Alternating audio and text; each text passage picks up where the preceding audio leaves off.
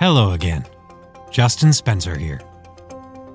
After spending the last few weeks taking a look back at some of the first stories that Storylight has told, it's time to start a new one with a brand new Storylight narrator. It is my pleasure to introduce you to Marley Watson and to have her tell you a little bit more about herself and the book she'll be reading. Hi, my name is Marley Watson, and I'm a storyteller. When I was a kid, stories were the center around which my world turned, and the more I read, the bigger my world became. Between the pages of books, arranged in neat rows on shelves and tucked away in my favorite reading nooks at the local library, I discovered adventure, magic, friends, inspiration, and possibilities. Many nights I stayed awake past my bedtime, reading for as long as I could before my eyelids got too heavy to keep them open.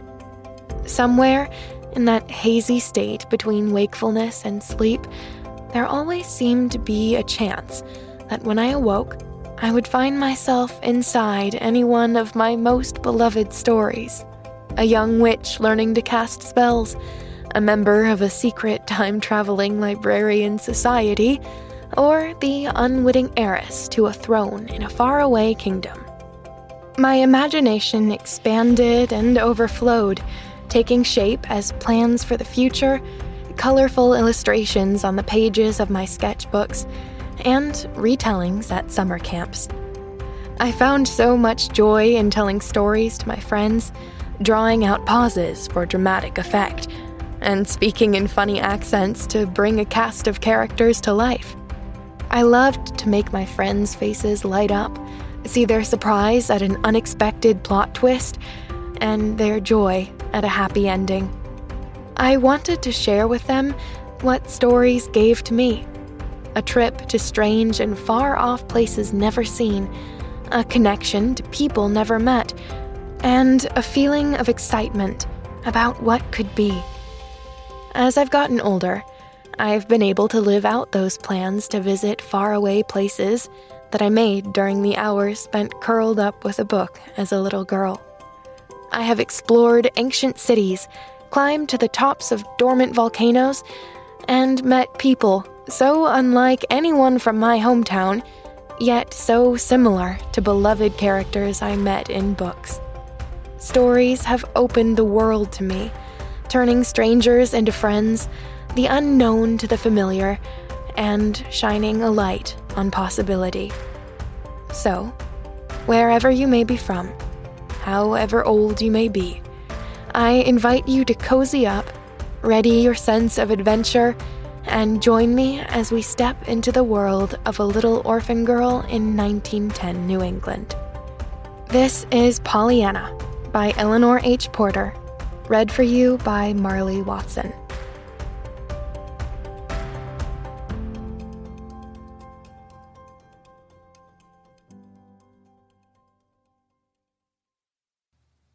Chapter 1. Miss Polly. Miss Polly Harrington entered her kitchen a little hurriedly this June morning. Miss Polly did not usually make hurried movements. She specially prided herself on her repose of manner. But today, she was hurrying. Actually hurrying. Nancy, washing dishes at the sink, looked up in surprise. Nancy had been working in Miss Polly's kitchen only 2 months, but already she knew that her mistress did not usually hurry. "Nancy?" "Yes, ma'am." Nancy answered cheerfully, but she still continued wiping the pitcher in her hand. "Nancy!" Miss Polly's voice was very stern now. "When I'm talking to you, I wish you to stop your work and listen to what I have to say." Nancy flushed miserably. She set the pitcher down at once, with the cloth still about it, thereby nearly tipping it over, which did not add to her composure. "Yes, ma'am, I will, ma'am," she stammered, righting the pitcher and turning hastily. "I was only keeping on with my work 'cause you specially told me this morning to hurry with my dishes, you know." Her mistress frowned. "That will do, Nancy. I did not ask for explanations. I asked for your attention." "Yes, ma'am." Nancy stifled a sigh. She was wondering if ever, in any way, she could please this woman. Nancy had never worked out before, but a sick mother, suddenly widowed and left with 3 younger children besides Nancy herself, had forced the girl into doing something toward their support, and she had been so pleased when she found a place in the kitchen of the great house on the hill. Nancy had come from the Corners, 6 miles away, and she knew Miss Polly Harrington only as the mistress of the old Harrington homestead, and one of the wealthiest residents of the town. That was 2 months before. She knew Miss Polly now as a stern, severe-faced woman who frowned if a knife clattered to the floor or if a door banged, but who never thought to smile even when knives and doors were still. "When you've finished your morning work, Nancy," Miss Polly was saying now, "you may clear the little room at the head of the stairs in the attic, and make up the cot bed. Sweep the room and clean it, of course, after you clear out the trunks and boxes." "Yes, ma'am. And where shall I put the things, please, that I take out?" "In the front attic." Miss Polly hesitated, then went on. "I suppose I may as well tell you now, Nancy. My niece, Miss Pollyanna Whittier, is coming to live with me. She is 11 years old and will sleep in that room." "A little girl? Coming here, Miss Harrington? Oh, won't that be nice?" cried Nancy, thinking of the sunshine her own little sisters made in the home at the Corners. "Nice? Well, that isn't exactly the word I should use," rejoined Miss Polly, stiffly. "However, I intend to make the best of it, of course. I am a good woman, I hope, and I know my duty." Nancy colored hotly. "Of course, ma'am. It was only that I thought a little girl here might brighten things up for you," she faltered. "Thank you," rejoined the lady dryly. "I can't say, however, that I see any immediate need for that." "But, of course, you'd want her, your sister's child," ventured Nancy, vaguely feeling that somehow she must prepare a welcome for this lonely little stranger. Miss Polly lifted her chin haughtily. "Well, really, Nancy, just because I happen to have a sister who was silly enough to marry and bring unnecessary children into a world that was already quite full enough, I can't see how I should particularly want to have the care of them myself. However, as I said before, I hope I know my duty. See that you clean the corners, Nancy," she finished sharply as she left the room. "Yes, ma'am," sighed Nancy, picking up the half-dried pitcher, now so cold it must be rinsed again.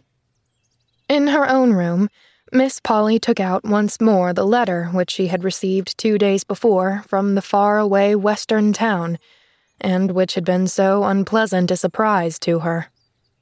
The letter was addressed to Miss Polly Harrington, Beldingsville, Vermont, and it read as follows.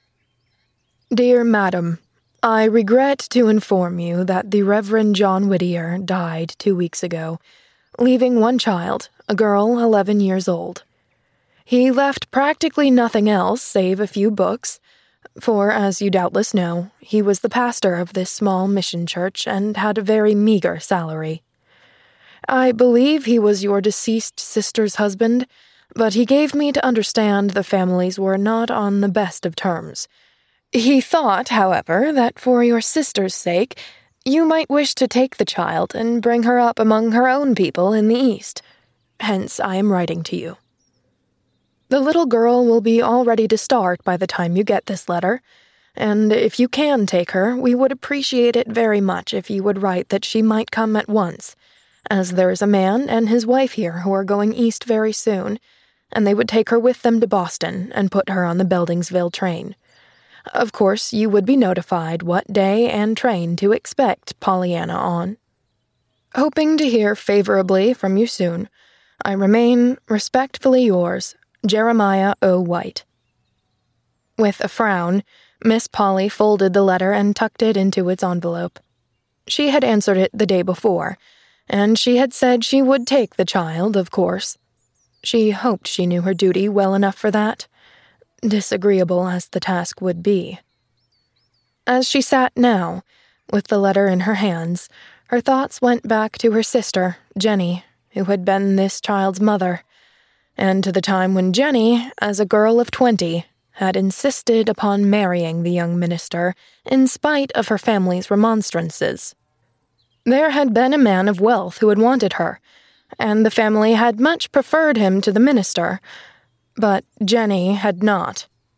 The man of wealth had more years, as well as more money to his credit, while the minister had only a young head full of youth's ideals and enthusiasm, and a heart full of love. Jenny had preferred these, quite naturally, perhaps, so she had married the minister and had gone south with him as a home missionary's wife. The break had come then. Miss Polly remembered it well, though she had been but a girl of 15, the youngest at the time. The family had had little more to do with the missionary's wife. To be sure, Jenny herself had written, for a time, and had named her last baby Pollyanna, for her 2 sisters, Polly and Anna. The other babies had all died. This had been the last time that Jenny had written, and in a few short years there had come the news of her death, told in a short but heartbroken little note from the minister himself, dated at a little town in the west.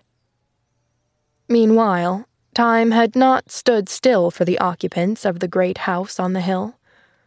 Miss Polly, looking out at the far-reaching valley below, thought of the changes those 25 years had brought to her. She was 40 now, and quite alone in the world. Father, mother, sisters, all were dead. For years now, she had been sole mistress of the house and of the thousands left her by her father. There were people who had openly pitied her lonely life, and who had urged her to have some friend or companion to live with her, but she had not welcomed either their sympathy or their advice. She was not lonely, she said. She liked being by herself. She preferred quiet. But now... Miss Polly rose with frowning face and closely shut lips. She was glad, of course, that she was a good woman, and that she not only knew her duty, but had sufficient strength of character to perform it. But Pollyanna! What a ridiculous name. Chapter 2. Old Tom and Nancy. In the little attic room, Nancy swept and scrubbed vigorously, paying particular attention to the corners. There were times, indeed, when the vigor she put into her work was more of a relief to her feelings than it was an ardor to efface dirt. Nancy, in spite of her frightened submission to her mistress, was no saint. "I just wish I could dig out the corners of her soul," she muttered jerkily, punctuating her words with murderous jabs of her pointed cleaning stick. "There's plenty of 'em needs cleaning, all right. The idea of sticking that blessed child way off up here, in this hot little room, with no fire in the winter, too, and all this big house to pick and choose from. Unnecessary children, indeed." "Humph!" snapped Nancy, wringing her rag so hard her fingers ached from the strain. "I guess it ain't children what is most unnecessary just now. For some time she worked in silence. Then, her task finished, she looked about the bare little room in plain disgust. "Well, it's done. My part, anyhow," she sighed. "There ain't no dirt here, and there's mighty little else. Poor little soul. A pretty place this is to put a homesick, lonesome child into, she finished, going out and closing the door with a bang. Oh, she ejaculated, biting her lip. Then, doggedly, well, I don't care. I hope she did hear the bang. I do. In the garden that afternoon, Nancy found a few minutes in which to interview old Tom, who had pulled the weeds and shoveled the paths about the place for uncounted years. "Mr. Tom," began Nancy, throwing a quick glance over her shoulder to make sure she was unobserved. "Did you know a little girl was coming here to live with Miss Polly?" "A what?" demanded the old man, straightening his bent back with difficulty. "A little girl, to live with Miss Polly." "Go on with your joking," scoffed unbelieving Tom. "Why don't you tell me the sun is a-going to set in the east tomorrow?" "But it's true. She told me so herself," maintained Nancy. "It's her niece, and she's 11 years old." The man's jaw fell. "Sho! I wonder now," he muttered. Then a tender light came into his faded eyes. "It ain't, but it must be, Miss Jenny's little gal. There wasn't none of the rest of 'em married. Why, Nancy, it must be Miss Jenny's little gal. Glory be to praise. To think of my old eyes a-seeing this." "Who was Miss Jenny?" "She was an angel, straight out of heaven," breathed the old man, fervently. "But the old master and missus knew her as their oldest daughter. She was 20 when she married and went away from here, long years ago.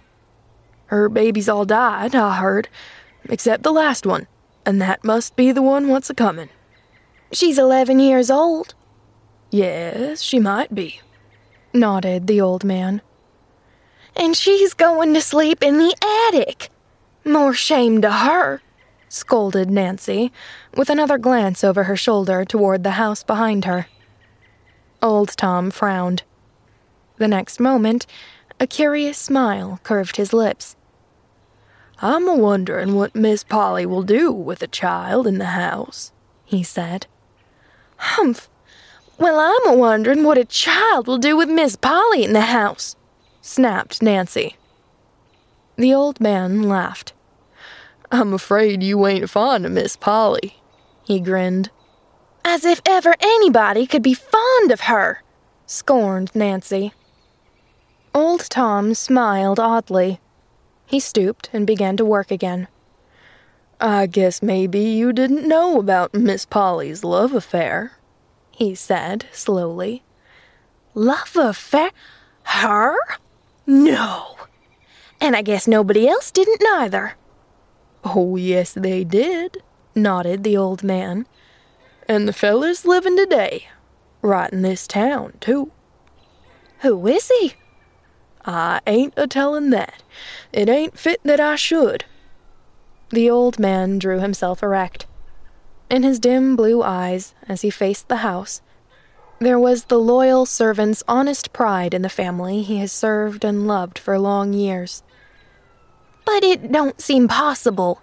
Her and a lover," still maintained Nancy. Old Tom shook his head. "You didn't know Miss Polly as I did," he argued. "She used to be real handsome, and she would be now if she'd let herself be." "Handsome? Miss Polly?" "Yes, if she'd just let that tight hair of hern all out loose and careless like as it used to be, and wear the sort of bonnets with posies in 'em and the kind of dresses all lace and white things. You'd see she'd be handsome. Miss Polly ain't old, Nancy." "Ain't she, though? Well, then she's got an awfully good imitation of it. She has, sniffed Nancy. "Yes, I know. It begun then, at the time of the trouble with her lover," nodded old Tom. "And it seems as if she'd been feeding on wormwood and thistles ever since. She's been that bitter and prickly to deal with." "I should say she was," declared Nancy indignantly. "There's no pleasing her, nohow, no matter how you try. I wouldn't stay if it wa'n't for the wages and the folks at home what's needin' 'em. But someday I shall just boil over, and when I do, of course it'll be goodbye Nancy for me. It will, it will." Old Tom shook his head. "I know. I've felt it. It's natural. But 'tain't best, child. 'Tain't best. Take my word for it. 'Tain't best." And again he bent his old head to the work before him. "Nancy," called a sharp voice. Yes, ma'am," stammered Nancy, and hurried toward the house. Chapter 3. The Coming of Pollyanna. In due time came the telegram announcing that Pollyanna would arrive in Beldingsville the next day, the 25th of June, at 4 o'clock. Miss Polly read the telegram, frowned, then climbed the stairs to the attic room.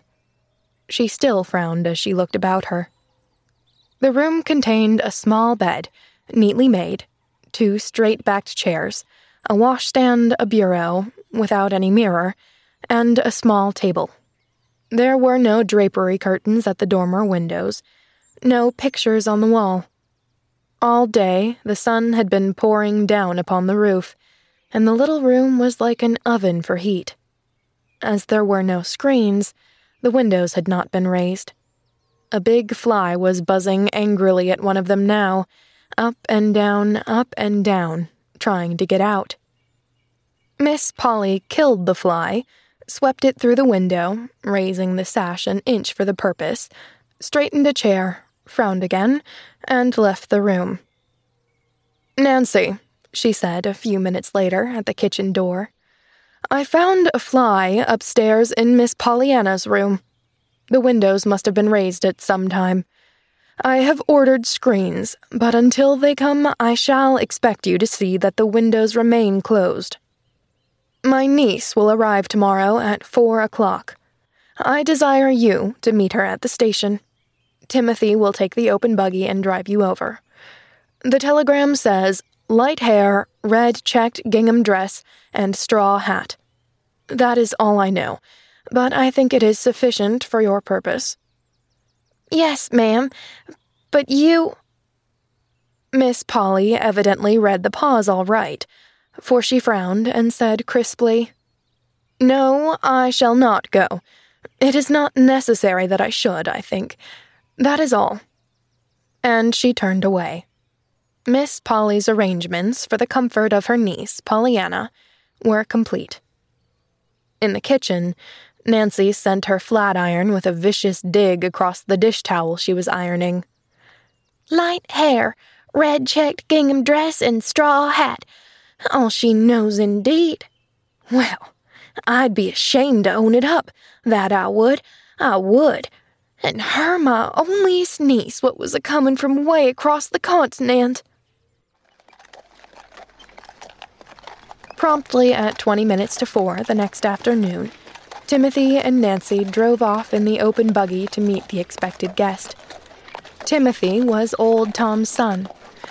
It was sometimes said in the town that if Old Tom was Miss Polly's right-hand man, Timothy was her left. Timothy was a good-natured youth, and a good-looking one as well. Short as had been Nancy's stay at the house, the two were already good friends. Today, however, Nancy was too full of her mission to be her usual talkative self, and almost in silence she took the train to the station and alighted to wait for the train. Over and over in her mind she was saying it. Light hair, red check dress, straw hat. Over and over again, she was wondering just what sort of child this Pollyanna was, anyway. "I hope for her sake she's quiet and sensible and don't drop knives nor bang doors," she sighed to Timothy, who had sauntered up to her. "Well, if she ain't, nobody knows what'll become of the rest of us," grinned Timothy. Imagine Miss Polly and a noisy kid. Golly, there goes the whistle now. Oh, Timothy, I think it was mean to send me, chattered the suddenly frightened Nancy as she turned and hurried to a point where she could best watch the passengers alight at the little station. It was not long before Nancy saw her, the slender little girl in the red checked gingham with 2 fat braids of flaxen hair hanging down her back. Beneath the straw hat, an eager, freckled little face turned to the right and to the left, plainly searching for someone. Nancy knew the child at once, but not for some time could she control her shaking knees sufficiently to go to her. The little girl was standing quite by herself when Nancy finally did approach her. Are you Miss Pollyanna? She faltered. The next moment she found herself half smothered in the clasp of 2 gingham-clad arms. Oh, I'm so glad to see you, cried an eager voice in her ear. Of course I'm Pollyanna, and I'm so glad you came to meet me. I hoped you would. You did? Stammered Nancy, vaguely wondering how Pollyanna could possibly have known her, and wanted her. You did, she repeated, trying to straighten her hat. Oh, yes, and I've been wondering all the way here what you looked like, cried the little girl, dancing on her toes and sweeping the embarrassed Nancy from head to foot with her eyes. And now I know, and I'm glad you look just like you do look.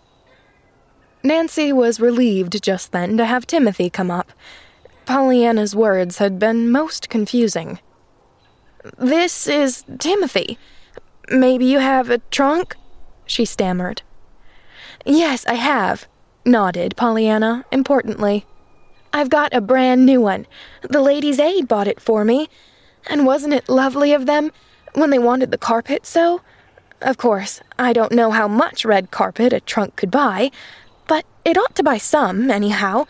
Much as half an aisle, don't you think? I've got a little thing here in my bag that Mr. Gray said was a check, and that I must give it to you before I could get my trunk. Mr. Gray is Mrs. Gray's husband. They're cousins of Deacon Carr's wife. I came east with them, and they're lovely. And there, here it is, she finished, producing the check after much fumbling in the bag she carried. Nancy drew a long breath. Instinctively, she felt that someone had to draw one after that speech. Then she stole a glance at Timothy. Timothy's eyes were studiously turned away. The 3 were off at last, with Pollyanna's trunk in behind, and Pollyanna herself snugly ensconced between Nancy and Timothy. During the whole process of getting started, the little girl had kept up an uninterrupted stream of comments and questions until the somewhat dazed Nancy found herself quite out of breath trying to keep up with her. There. Isn't this lovely? Is it far? I hope it is. I love to ride, sighed Pollyanna as the wheels began to turn. Of course, if it isn't far, I shan't mind, though, because I'll be glad to get there all the sooner, you know. What a pretty street. I knew it was going to be pretty. Father told me... She stopped, with a little choking breath. Nancy, looking at her apprehensively, saw that her small chin was quivering and that her eyes were full of tears. In a moment, however, she hurried on, with a brave lifting of her head. Father told me all about it. He remembered. And I ought to have explained this before. Mrs. Gray told me to at once. About this red gingham dress, you know, and why I'm not in black. She said you'd think it was queer, but there weren't any black things in the last missionary barrel, only a lady's velvet basque, which Deacon Carr's wife said wasn't suitable for me at all. Besides, it had white spots, worn, you know, on both elbows and some other places. Part of the Ladies' Aid wanted to buy me a black dress and hat, but the other part thought the money ought to go toward the red carpet they're trying to get. For the church, you know. Mrs. White said maybe it was just as well anyway, for she didn't like children in black. That is, I mean, she liked the children, of course, but not the black part. Pollyanna paused for breath, and Nancy managed to stammer, "Well, I'm sure it'll be all right." "I'm glad you feel that way. I do too," nodded Pollyanna, again with that choking little breath. "Of course, 'twould have been a good deal harder to be glad in black." "Glad?" gasped Nancy, surprised into an interruption. "Yes, that Father's gone to heaven to be with Mother and the rest of us, you know. He said I must be glad. But it's been pretty hard to do it, even in Red Gingham, because I wanted him so, and I couldn't help feeling I ought to have him, especially as Mother and the rest have God and all the angels, while I didn't have anybody but the Ladies' Aid. But now, I'm sure it'll be easier, because I've got you, Aunt Polly. I'm so glad I've got you." Nancy's aching sympathy for the poor little forlornness beside her turned suddenly into shocked terror. "Oh, but you've made an awful mistake, dear," she faltered. "I'm only Nancy. I ain't your Aunt Polly at all." You aren't?" stammered the little girl, in plain dismay. "No, I'm only Nancy. I never thought of your taking me for her. We ain't a bit alike. We ain't." Timothy chuckled softly, but Nancy was too disturbed to answer the merry flash from his eyes. "But who are you?" questioned Pollyanna. "You don't look a bit like a Ladies' Aider." Timothy laughed outright this time. "I'm Nancy, the hired girl. I do all the work except the washing and hard ironing. Miss Durgan does that." "But there is an Aunt Polly," demanded the child, anxiously. "You bet your life there is," cut in Timothy. Pollyanna relaxed visibly. "Oh, that's all right then." There was a moment's silence, then she went on brightly. "And do you know, I'm glad, after all, that she didn't come to meet me, because now I've got her still coming, and I've got you besides." Nancy flushed. Timothy turned to her with a quizzical smile. "I call that a pretty slick compliment," he said. "Why don't you thank the little lady?" I was thinking about Miss Polly," faltered Nancy. Pollyanna sighed contentedly. "I was too. I'm so interested in her. You know, she's all the aunt I've got, and I didn't know I had her for ever so long. Then Father told me. He said she lived in a lovely, great big house, way on top of a hill." "She does. You can see it now," said Nancy. "It's that big white one with the green blinds, way ahead." "Oh, how pretty! And what a lot of trees and grass all around it. I never saw such a lot of green grass, seems so, all at once. Is my Aunt Polly rich, Nancy?" Yes, miss." "I'm so glad. It must be perfectly lovely to have lots of money. I never knew anyone that did have. Only the Whites. They're some rich. They have carpets in every room, and ice cream sundaes. Does Aunt Polly have ice cream sundaes?" Nancy shook her head. Her lips twitched. She threw a merry look into Timothy's eyes. "No, miss. Your aunt don't like ice cream, I guess. Leastways, I never saw it on her table." Pollyanna's face fell. "Oh, doesn't she? I'm so sorry. I don't see how she can help liking ice cream. But anyhow, I can be kind of glad about that, 'cause the ice cream you don't eat can't make your stomach ache like Mrs. White's did. That is, I ate hers, you know, lots of it. Maybe Aunt Polly has got the carpets, though." "Yes, she's got the carpets." "In every room?" "Well, in almost every room," answered Nancy, frowning suddenly at the thought of that bare little attic room where there was no carpet. "Oh, I'm so glad," exulted Pollyanna. I love carpets. We didn't have any, only 2 little rugs that came in a missionary barrel, and one of those had ink spots on it. Mrs. White had pictures, too, perfectly beautiful ones of roses and little girls kneeling, and a kitty, and some lambs, and a lion. Not together, you know, the lambs and the lion.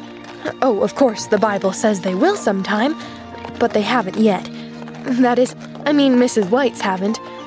Don't you just love pictures?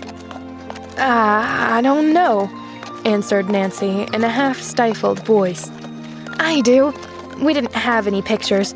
They don't come in the barrels much, you know. There did 2 come once, though. But one was so good, Father sold it to get money to buy me some shoes with. And the other was so bad, it fell to pieces just as soon as we hung it up. Glass. It broke, you know. And I cried. But I'm glad now we didn't have any of those nice things, 'cause I shall like Aunt Polly's all the better.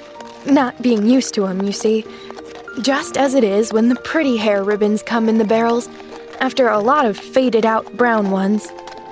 My, but isn't this a perfectly beautiful house?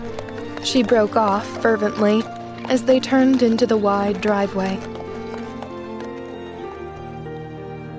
It was when Timothy was unloading the trunk that Nancy found an opportunity to mutter low in his ear, "Don't you never say nothing to me again about leaving, Timothy Durgin.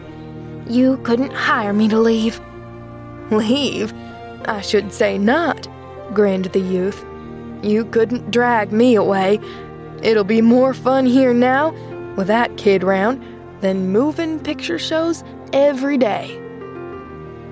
"Fun? Fun?" repeated Nancy indignantly. "I guess it'll be something more than fun for that blessed child when them 2 tries to live together, and I guess she'll be a-needin' some rock to fly to for refuge. Well, I'm a-goin' to be that rock, Timothy. I am, she vowed as she turned and led Pollyanna up the broad steps.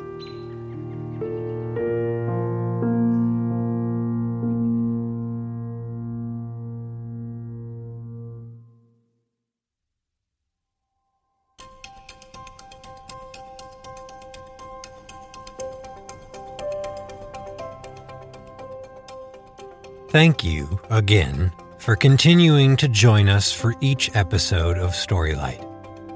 And if you're new to us, we send you the warmest welcome. Whether you're a new listener or an old friend, we at Storylight would be very grateful if you would subscribe to the podcast and give it a nice rating and review on whatever platform you listen. More than that, though, we would love for more people to be able to enjoy these stories. So please, tell a friend about us. You are my joy. You are my happy thoughts. We'll see you next time.